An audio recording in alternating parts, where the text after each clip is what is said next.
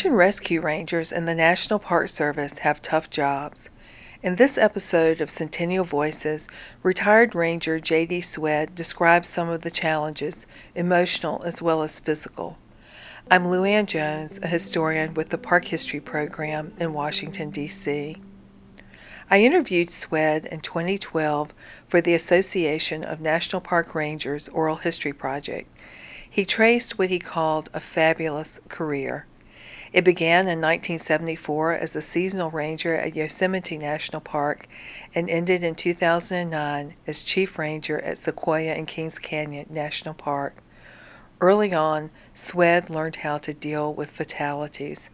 An education that began at Tuolumne Meadows at Yosemite continued at other sites. Join us as we talk. My first death was up there that I was involved in. Was a little climbing accident that happened on Puppy Dome, little Boy Scout group that was up there learning to climb. And near the end of the day, one of the kids needed a couple of carabiners, so he untied one of the ropes and then tied it off with an overhand and then took the carabiners out so he could rappel one more time. And another kid rappelled off of that rope and it just came untied. And he fell to his death, and we had to carry him out, and we had to do the investigation, and I was involved in that.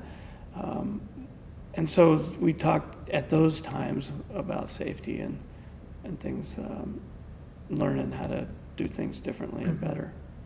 How do you learn to deal with the fact that you are dealing with death? Sometimes it has a happy ending, and sometimes it doesn't have such a happy ending.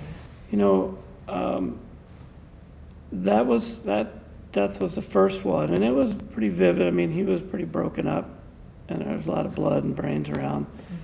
But it was just one of those things. The way we dealt with it in those days is that night we got around the campfire and we drank a few more beers than we did the night when those things didn't happen. And it was a macho deal.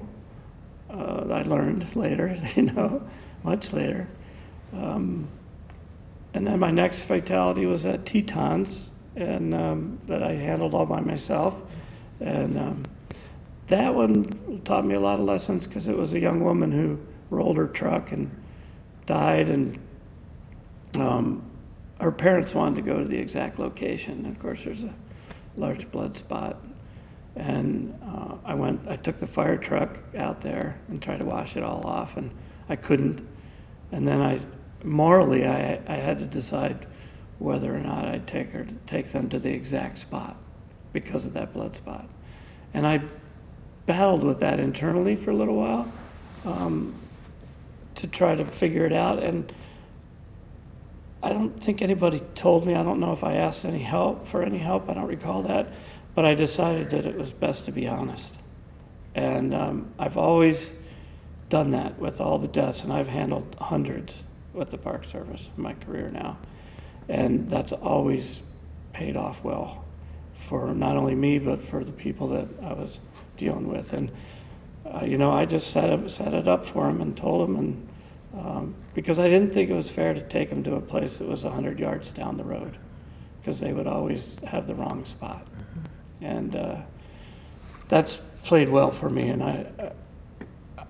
when I was up in Alaska at Denali and handled, I think the 10 years I was there, at one time I added it up loosely, and there was about 99 deaths, almost 100 deaths, in those 10 years that I helped manage or dealt with directly. So I got really good at it.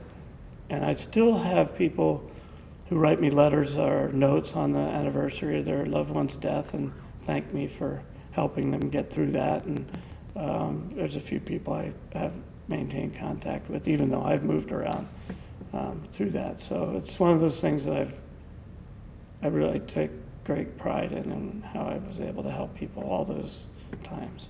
I mean, it's interesting when you can find those gifts like that inside yourself and are able to use those.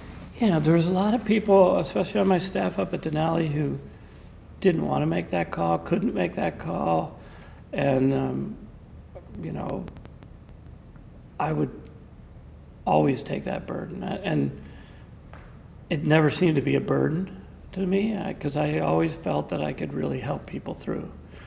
And just through going through a number of those, you know, and then there was some training on dealing with death and the stages you go through that I picked up, and I always used that to help people with their phases that they were going to go through.